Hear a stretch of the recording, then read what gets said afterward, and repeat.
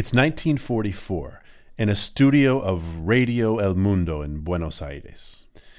The station director is giving his honest opinion of a new tango orchestra to its leader, a musician just 28 years old. "Your orchestra," he says, "is strange, and your singer is impossible."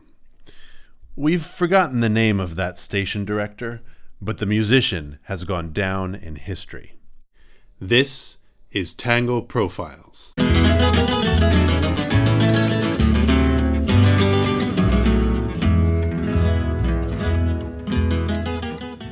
Today we profile that young musician from the studio in 1944, Horacio Salgán.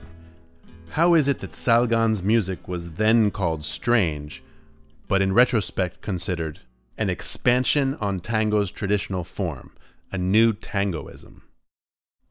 To answer, we go back to 1922, when a 6-year-old Salgán first started piano lessons.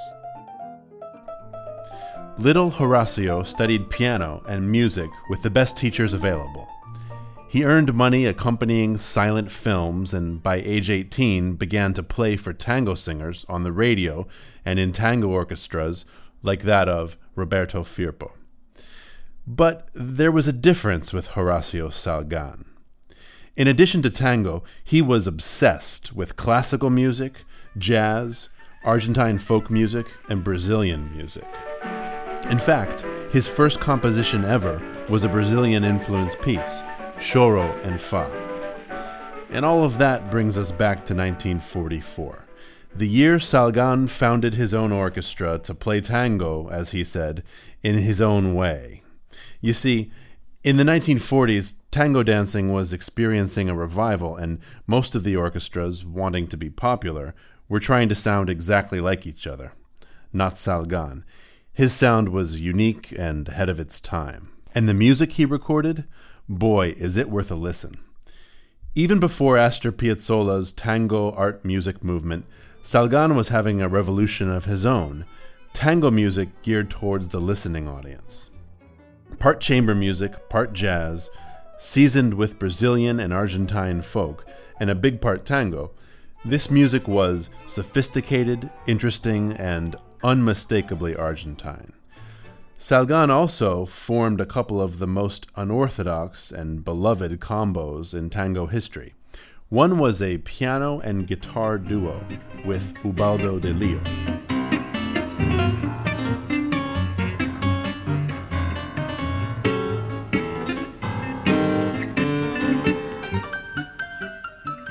The other was his most famous, the Quinteto Real, or Royal Quintet.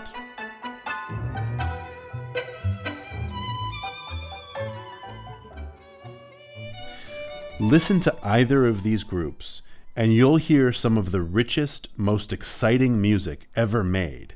You'll hear guitar and piano become one instrument. You'll hear 5 musicians become a whole orchestra.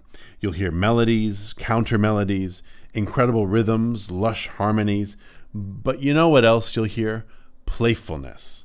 The musicians are having so much fun, you can sometimes hear them laughing out loud.